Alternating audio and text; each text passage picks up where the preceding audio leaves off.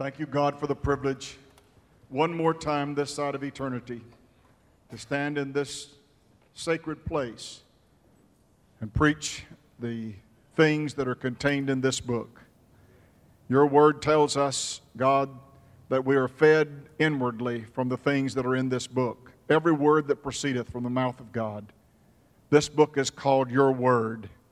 I ask you to help us today, O Lord, with open hearts and minds, to evaluate ourselves in light of what this scripture has to say to us today. May we truly leave here today, O God, challenged and changed by the word of God. Thank you for the potential of this moment, that we can never be the same after this moment. Make it to be so in Jesus' name. Amen and amen. Turn with me to Matthew chapter 6. Beautiful scripture. I told you Ephesians 2, Romans 8, Romans 4, Colossians 1. Great script chapters that are favorites of mine. This is one that contains many of the scriptures that you quote often. I would advise you to read the whole chapter, but I'm just going to read from 31 through 34 of Matthew chapter 6.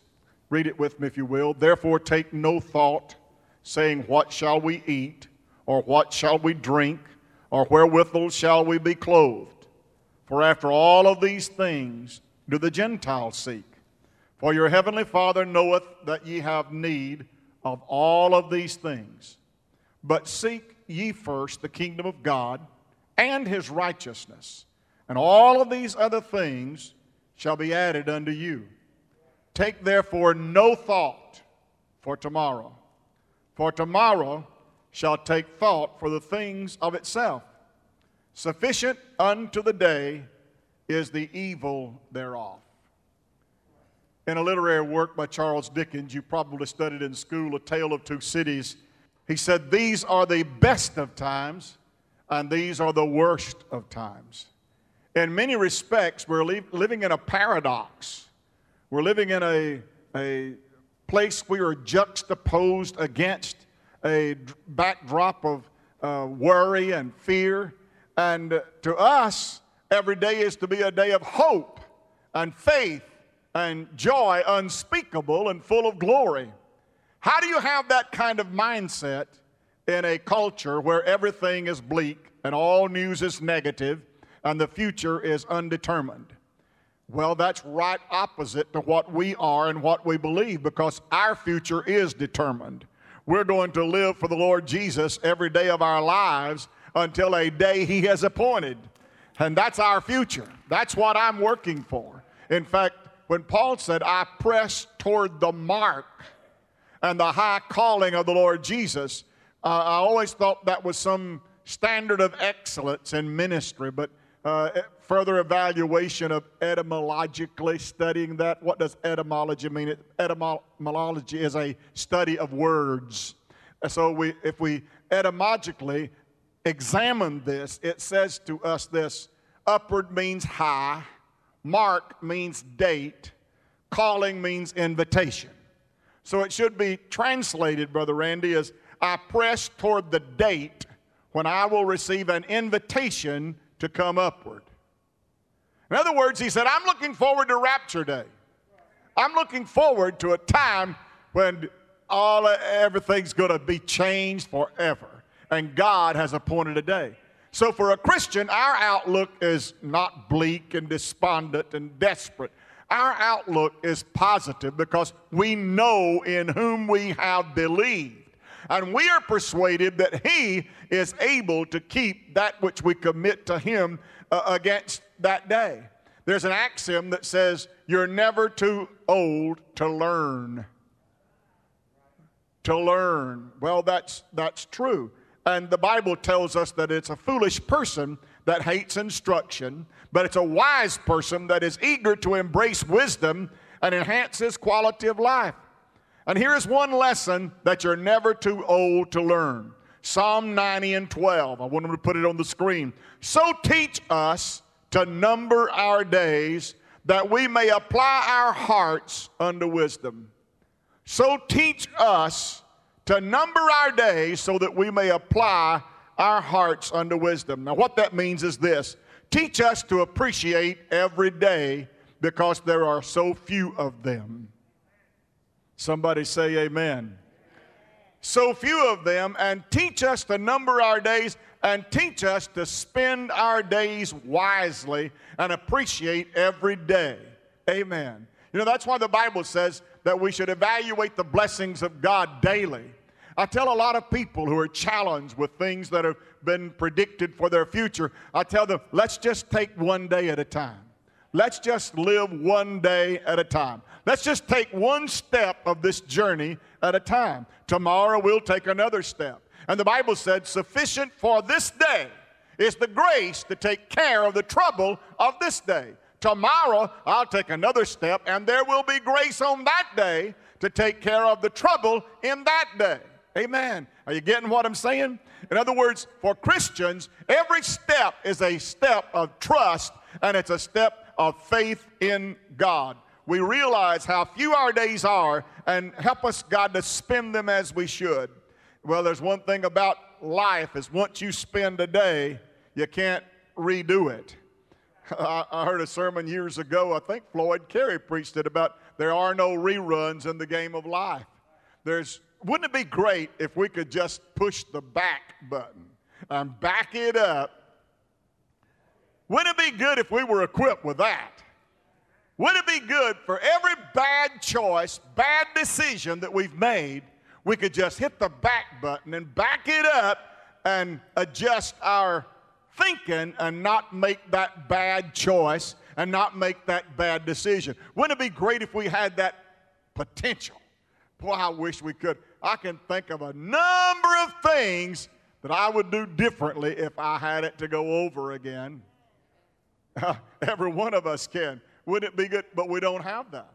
In fact, the Bible says we're as water that is spilt upon the ground that cannot be gathered up again. We're as a vapor that appeareth for a little while and then vanishes away. We're as a flower that cometh forth in its season and wilts and dies. In fact, the Bible said we must needs die and are as water which is spilt upon the ground. In other words, we can't do it again. We can't live it again. We can't correct the mistakes that we made. We can't take back the injurious things that we said. We can't redo. We can't rehash.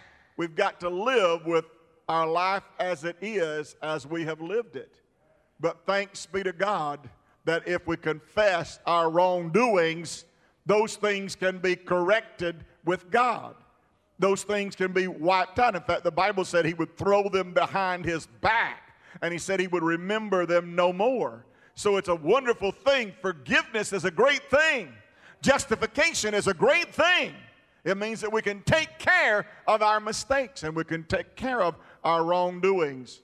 But God wants us not only to have faith to believe that he forgives and he changes and he transforms, but he also touches us in the areas of our character. So whether you're young or old, 6 or 60, healthy or wealthy or puny and poor, your greatest possession that you have is the gift of life that God gives. Is it possible then that the rest of my life could be the best of my life? Is it possible that there can be a transformation that would change my life for the better? Is it possible that I can make a commitment today in this place that would change my life and that the rest of my life would be the best of my life? I really believe it can. I really believe it can. Well, where would you go to find such counsel and advice on how to change your life so that the best of it is the rest of it? How do I get there? Do I study Confucius? Do I go back and try to read Socrates and Dante and all the philosophers, all of those theorists and the realists, the idealists? Where would I go to find that? I would say go to the Word of God.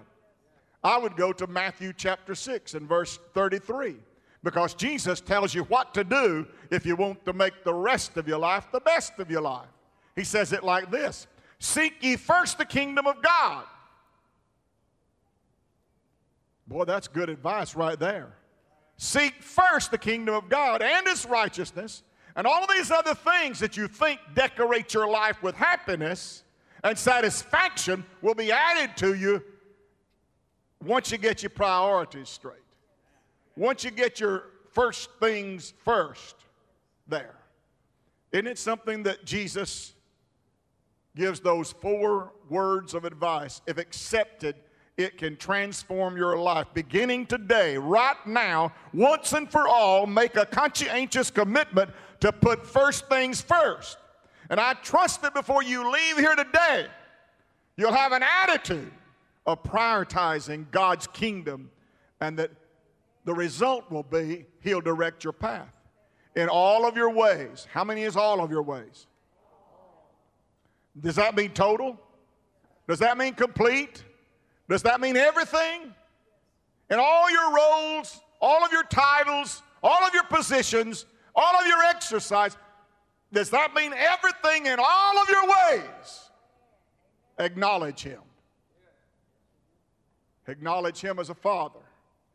And say, I can be a better father if I acknowledge God.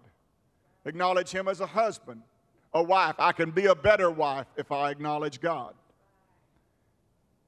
And not only will I be better and best, He says, and the Lord will direct your path. In all your ways acknowledge, and then He will light the pathway and show you which direction to go. I absolutely believe that. Number one, I'm going to go through 4 of these and I'll be through. I promise you're being sweet, so I'll try to be short. Number one, you've got to establish what is a priority in your life. You got to set the priorities. He said, set your affections on things that are above. Lay up in store, it's in the same chapter, lay up in store for yourselves treasures where rust doesn't come and disease and moths don't come and eat up. And He said, lay up in store for yourself treasures in heaven. What did Jesus say to the rich young ruler? He said, go and sell what thou hast and give it to the poor and come and follow me. Now, Jesus did not intend to make the rich young ruler a pauper. He didn't mean to bankrupt him. What Jesus was actually saying was, your God is your possessions. And you cannot be born again, and you cannot have everlasting life until you change the God that's sitting on your throne. And if the throne is occupied by possessions or earthly desires or worldly things, if that is ruling and reigning in your heart, and your whole priority is to acquire and get and own and be, then you're forever going to be frustrated with this thing called faith. Because if we're going to seek the kingdom of God, we've got to realize that you first got to seek the King. God said, in that day you seek me, you'll find me. In that day that you make the decision that I am more important than anything else, and you let me be first, then God says, that's the day you'll find me. That's the day you seek me with your whole heart. The day that you seek me with all your mind and your strength. The day that you commit everything and prioritize that the number one thing in your life is to please Him who has called you out of the darkness and into His marvelous light. You see, the number one enemy against making the rest the best is ourselves. I used to hear folks say many years ago, if you'll just get out of the way and let God. As a young person, I really struggled with that. I was in a camp meeting one night when a state youth director in Ohio, Brother Hughes, one of the greatest preachers ever, was preaching that night. And I had an afterglow service, had Phil Driscoll there, the one with the trumpet, you know. I'm sure Doc knows Phil Driscoll. Y'all probably don't know Phil Driscoll. If you ever saw him, you'd probably remember him. He wears a lot of sequins and long hair. Yeah, you would know him. he was going to do a concert for me at 10 o'clock that night. And Brother Hughes was preaching, and I'd sold 3,500 tickets to that concert. And the building seated 3,500, which means that we were supposed to start that after the service, after Brother Hughes got through. Well, Brother Hughes got to looking up in the atrium and looking up in the balcony where people started coming in everywhere. He thought they were coming to hear him preach. So the longer they kept coming in, the more eloquent he waxed. And he finally had the whole house filled, praise God. And brother, the preacher was really on him. He finally got through preaching and gave the altar call. And Phil walked around to me, Lisa, and he said, Jerry, he said, I've got to set up. I've got to get the stage set here. We've got to put our stuff up. I said, well, go ahead, but be very, very quiet, be very reverent about it. And they were setting up the stage, you know, with the lights and all that hieroglyphics and all that kind of stuff that he used to do at his concert. Brother Hughes saw all that going around. He walked over to me and he put those hands on my shoulders like he used to do when he wanted to really get my attention. And he said, Jerry, if you'll just get out of the way, God is trying to do something here. I said, Brother Hughes, God is perfectly free to do anything he wants to do. And I would never stand in the way of God. He can do anything he wants to do. Wow. Sometimes you just need to get out of the way and let God be God. Let God do things in your life. Your first response when you hear bad news, you should go to your knees because that's a priority.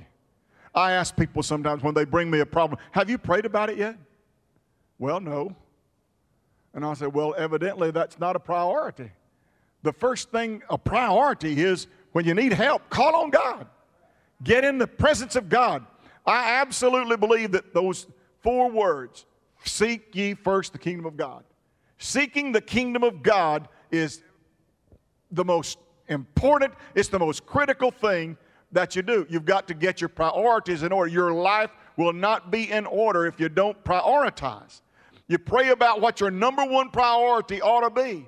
You don't have to think about it. You don't have to discuss it. You don't have to look for it. You don't have to. Just do it.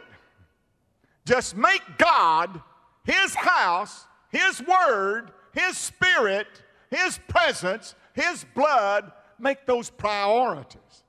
In other words, make them mean more to you than anything else. Make them mean more to you. The word exiteo is a Greek word which means actively pursue or earnestly go after or desire. It means continuously. It's in present tense. That means every day we should be doing that. Psalms 27:4. One thing have I desired of the Lord. In other words, I prioritize this. One thing, that will I seek after, that I may dwell in the house of the Lord all the days of my life, to behold the beauty of the Lord and to inquire in His temple. Deuteronomy 4:29. But if from thence thou shalt seek the Lord thy God, thou shalt find Him, if thou seek Him with all thy heart, with all thy soul. Another critical priority is that if you're going to have a kingdom, you got to have a relationship with the king. What kind of relationship have you got with the king of this kingdom that we're in? Esther had a relationship with the king, didn't she? The king loved her, and she found favor in the eyes of the king, and God used her to save His people from Haman and his atrocities. Who was it? Was it Nehemiah that was cupbearer to the king and was in such a good relationship with him that the king said, something's troubling you. What is it? He said, the walls at Jerusalem are torn down. The gates are burned. The brethren are under great reproach. And the king gave him letters to the foresters in Lebanon to take the cedars and rebuild the house of God. We read about people that have served the king. Joseph served the king, interpreted a dream for him, and warned him about a famine that was coming.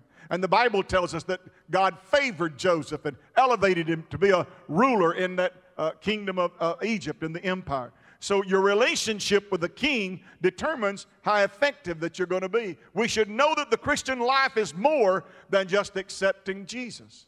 That's the starting place. But James tells us that faith without works is dead. There's a discipleship that has to be lived. There's a relationship with God that has to be pursued. I mean, it's not just walk up here and get saved and just return to your old way of living. He expects you to have discipline in your life and discipleship in your life. It's not enough just to seek the Lord. He wants to be your first intention. He wants first place on your list. Our initial thought must be His blessing on our lives. We must seek the King. Jesus said, seek first the kingdom of God. First things first means putting worship and service to God first. Our God, the King, is pleased when we seek Him by doing those things that please Him. I'm hurrying, I promise. There are 3 words. Circle them. In verse 30, He says, O ye of little faith. Verse 32 says, Father. Verse 33, those words says, first. Faith, Father, first. Faith, Father, first. Jesus does not just want a place in your life. Jesus does not even want prominence in your life. Jesus wants preeminence in your life. What does that mean? That means that He's number one. That means He's number one. The Lord Jesus Christ is not interested in being first runner-up in your beauty contest. He's not interested in being vice president in your corporation. He's not interested in being second in command in your army. He wants to be the king on the throne of your heart and not a co-partner in a duplex. He doesn't want to sit in the back seat. He doesn't want to be just a casual observance. How are we going to seek the King? How do we do that? Number one, first of all, you're seeking the glory of the King. Every part and parcel of your life, every minute, every moment of your time, every ounce and pound of your strength, every muscle and fiber of your body ought to be given to the glory of God. And it's found in 1 Corinthians 10 and 31. You've heard it many times. You can quote it. Whether therefore ye eat or drink or whatsoever you do, do all to the glory of God. Secondly, you're seeking for the guidance of the King. A loyal subject always wants to be where he's supposed to be, do what he's supposed to be doing, and he does that because he wants the King to approve and be pleased with his life. Every morning of your life, you ought to begin by asking the Lord Jesus what Paul asked on the road to Damascus. Lord, what do you want me to do? How long has it been since you asked the Lord that question? God, what do you want me to do? Third thing of seeking Him, it means to seek the governance. The things that God has put in your life to give your life structure. The things that God has put in your life, church, pastor, fellow laborers together with God, opportunities to worship, opportunities to serve God. Those are things God puts there. But He said, don't just seek for the Lord and His righteousness, or rather the Lord and His kingdom, also seek for His righteousness. And that means personal purity. Righteousness means right standing. Right standing. Faith is always seen by its fruit. Character is always seen by its conduct. In other words, don't tell me, show me. Proverbs 20 and 12 tells us the hearing ear and the seeing eye, the Lord hath made even both of them. Devotion is always seen by discipleship. As we seek the kingdom of God, people ought to be able to see the kingdom of God in us. There was a German philosopher. Come on, Connor. There was a German philosopher. His name was Nietzsche. He was the philosophical founder of the Nazi movement in Germany. He was the first man in history to come to the conclusion that God is dead. That's where the God is dead theory began. He came to that conclusion. How? By looking at Christians.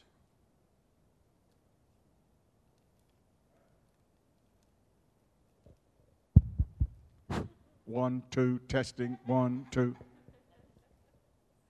He came to that conclusion that God is dead by looking at Christians. He made this statement. You know what he said about us? He said, if you want me to believe in your Redeemer, you are going to have to look a little bit more redeemed. What does that mean? That means we're wearing a label, but we may not have the contents on the inside. That means we've got a name. That means we've got an identity, but we don't possess the possession. It means that we don't have whatever it is that we need to make us seekers after God. You've got to desire His will. Blessed are they that hunger and thirst. You've got to derive it. We're to seek His righteousness. God is not interested in your righteousness, because all of your righteousness is as filthy rags. All of my righteousness are futile attempts to impress God. Philippians 3:9, Paul said that I may be found in Him, not having my own righteousness, which is of the law, but that which is through the faith of Christ, the righteousness which is of God by faith. We must also depict it.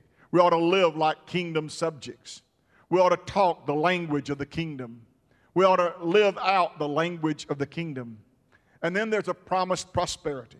He said, if you do these things, if you seek first the kingdom of God and His righteousness, then all of these things that the Gentiles worry about, all the things that the Gentiles are worried about, will be added to you. You won't have to worry about your finances. You won't have to worry about what am I going to wear.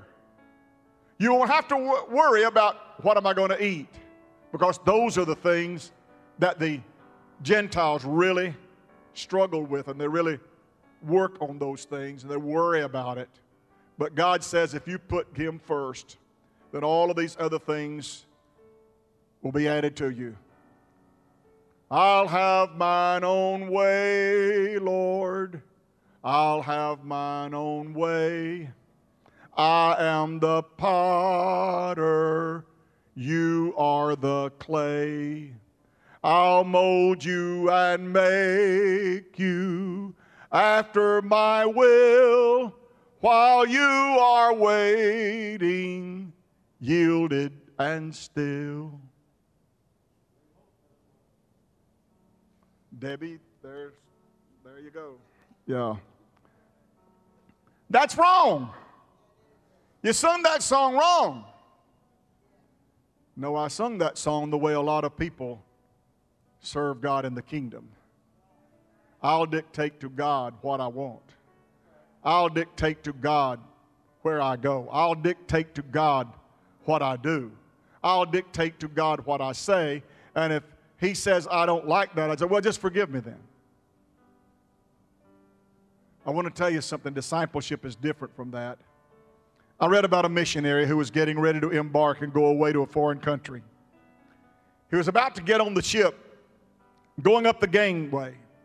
And a friend of his, who was a very wealthy person, came to him and slipped an envelope in his hand. The friend said, you take this envelope, and if at any time while you're overseas, you come to a place where you've exhausted every other possibility, and you don't know where else to turn, and you have a need that you cannot meet anywhere, anyway, then you can open the envelope. Well, the missionary took the envelope and thanked him, put it in his pocket, went up the gangplank, and stayed on the mission field for over 2 decades, working as a missionary in a third world country. At the end of those years of service, he came back home, and he walked down that same gangplank, and he met that same wealthy friend, and he said, I want to give this envelope back to you. It's still sealed, it's still unopened.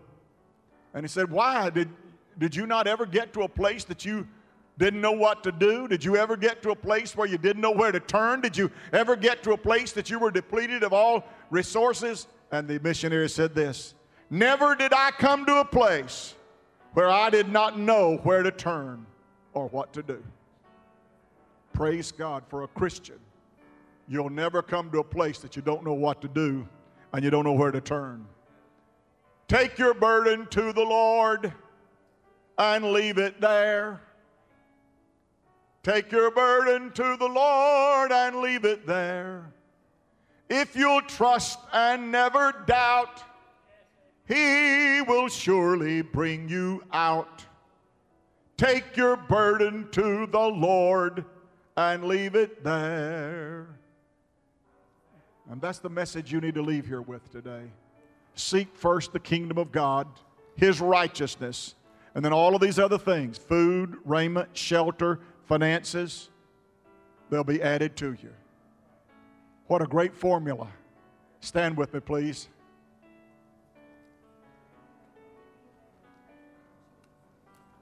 Shortest Pentecostal service I've ever been to.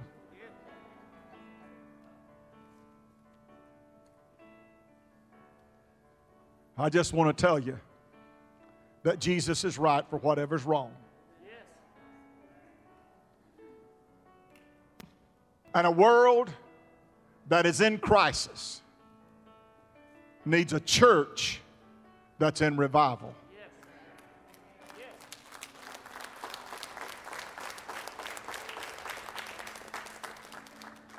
Wouldn't it be something if we believed so much in the message we preach about an atonement that all sin can be forgiven because of the precious blood of Jesus Christ, and that if we come to Him in faith believing, and if we ask Him, you being earthly, if your son asked of you a stone, would you give him a scorpion? No. Jesus made that observation. Whatsoever things you ask, in faith believing, He'll give it to you. If we could be known as a place that did not just test for virus, but prayed a prayer of healing, would it be something if word got around 390 people were tested, so many were positive, and they have been healed because when the church got through testing, they prayed for them?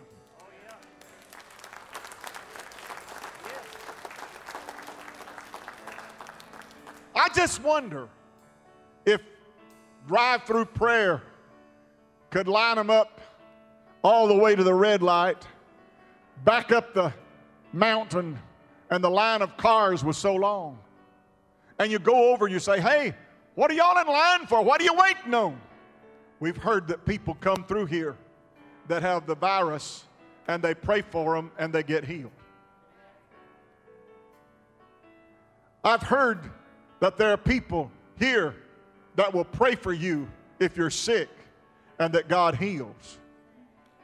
What if that word got out? I said, I wonder if that word got out. Wonder what it would be this morning if people came in and said, I know you can't touch me, and I know you can't put your hand on me, but would you just pray a prayer? Because I believe what you preach. I believe what you preach. Would it be something if the church was the church and if the Holy Ghost was the Holy Ghost? Would it be something if the power of God could be the power of God? Would it be something if advertising got out around all over this place? If you need healing, He's a prison breaking Savior. If you got chains, He's a chain breaker. If you need healing, He's a healing Savior. Whatever you need. Would it be something if the preaching could back up, if the message could be backed up by testimonies? Would it be something if Facebook would be inundated with people? Hey, I was at church this morning and a prayer was offered for COVID-19, and I believe my symptoms are gone. I'm going to get checked because I believe God touched me. Wouldn't it be something? Would it be something? Well, I want to tell you that's the way it was in the early days of Pentecost. They came to see, but they remained to seek. They came out of curiosity, but they stayed under a spell of conversion. You see, there's an attractive magnet. It's called Holy Spirit, Holy Ghost anointing. And that anointing can make things so different for people that when people are in crisis and when people are desperate and despondent, they will call upon a church to pray that knows how to pray fervent prayers that get results.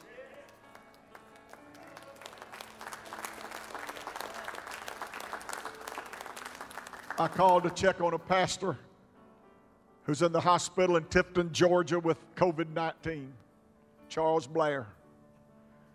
His wife is back there in intensive care. She's on a ventilator, got pneumonia. The doctor came in and told him yesterday, said, I don't think she's going to make it. And Charles Blair said, Jerry, I need somebody that can pray a prayer. I need somebody that can get a hold of God. I pulled that truck over to the side of the road, and I started praying like the house was on fire. What do you mean, Pastor? When I pray fervent prayers, I get loud and I get rowdy. Oh, God! Power of God! Holy Ghost of God! Anointing of God! Charles Blair needs your touch. Joanne Blair needs your touch, God. Stretch down your mighty hand. Let the power of God touch. Hallelujah. Used to be before we got air conditioning, Susan, that you could tell when you went by a Pentecostal church. They were loud. They had the windows up, and all over the community, people would sit on their front porch and listen to the Pentecostal church down the road because they didn't need any amplifiers. They were loud enough. Debbie will tell you one night at many nights at Vaughn Road, we had an obnoxious neighbor. She'd call the law on us every Sunday night. We'd get so loud praising and worshiping God, having camp meeting services at Vaughn Road. One night, one of my members, I saw him in the back. He was a policeman, and he come in, he stood back there at the back wall. His name was Tom. And I was doing the altar. I was praying for people in the altar. I walked back there, and I said, Tom, what are you doing here? You supposed to be in a squad car running around. He said, somebody called and said y'all were disturbing the peace over here. I said, well, I'm glad they sent you, one of my members. Because if they'd sent another patrolman out there, I might not have fared so well. I want to be known as a preacher that preaches intently and fervently, that depends upon the anointing of the Holy Ghost. I want to be known for that.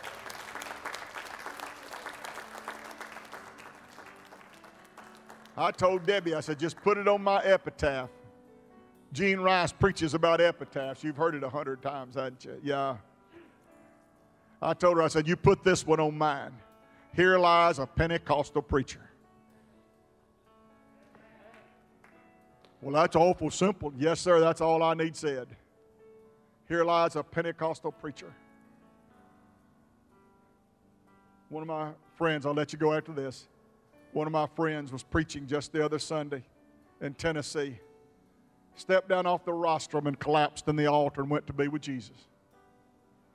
When they called me and told me about it, I said, what a way to go. What a way to go. Lord, grant that to me, please. Please grant that to me. Praise God.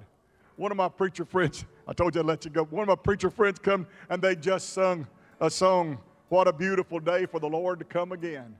And he walked up to that podium and he said, what a beautiful day for the Lord to come again. He just collapsed and went to be with Jesus. What a way to go. What a way to go. Praise God. I want to be found in Him. I want to know Him in the power of His resurrection. I want to know Him in that no other entity can quell or disperse any of the grace and the glory of God in my life. I don't want anything, a disease, a pandemic, a falling economy, tension. I don't want any of that to obscure the brightness of the glory of God in my life through Jesus. That's number one. That's number one. I said that's number one. And if you'll make that number one in your life, the rest of your life will be the best of your life. Thank you, God, for allowing us to be in your house today. Thank you for the glory of the Lord. Thank you for the power of the Holy Spirit. Thank you for the anointing. Thank you for your word. Now I ask you, oh God, to help every one of us to determine that the rest of my life is going to be the best of my life, because I'm going to seek and prioritize the Lord Jesus and God and His kingdom.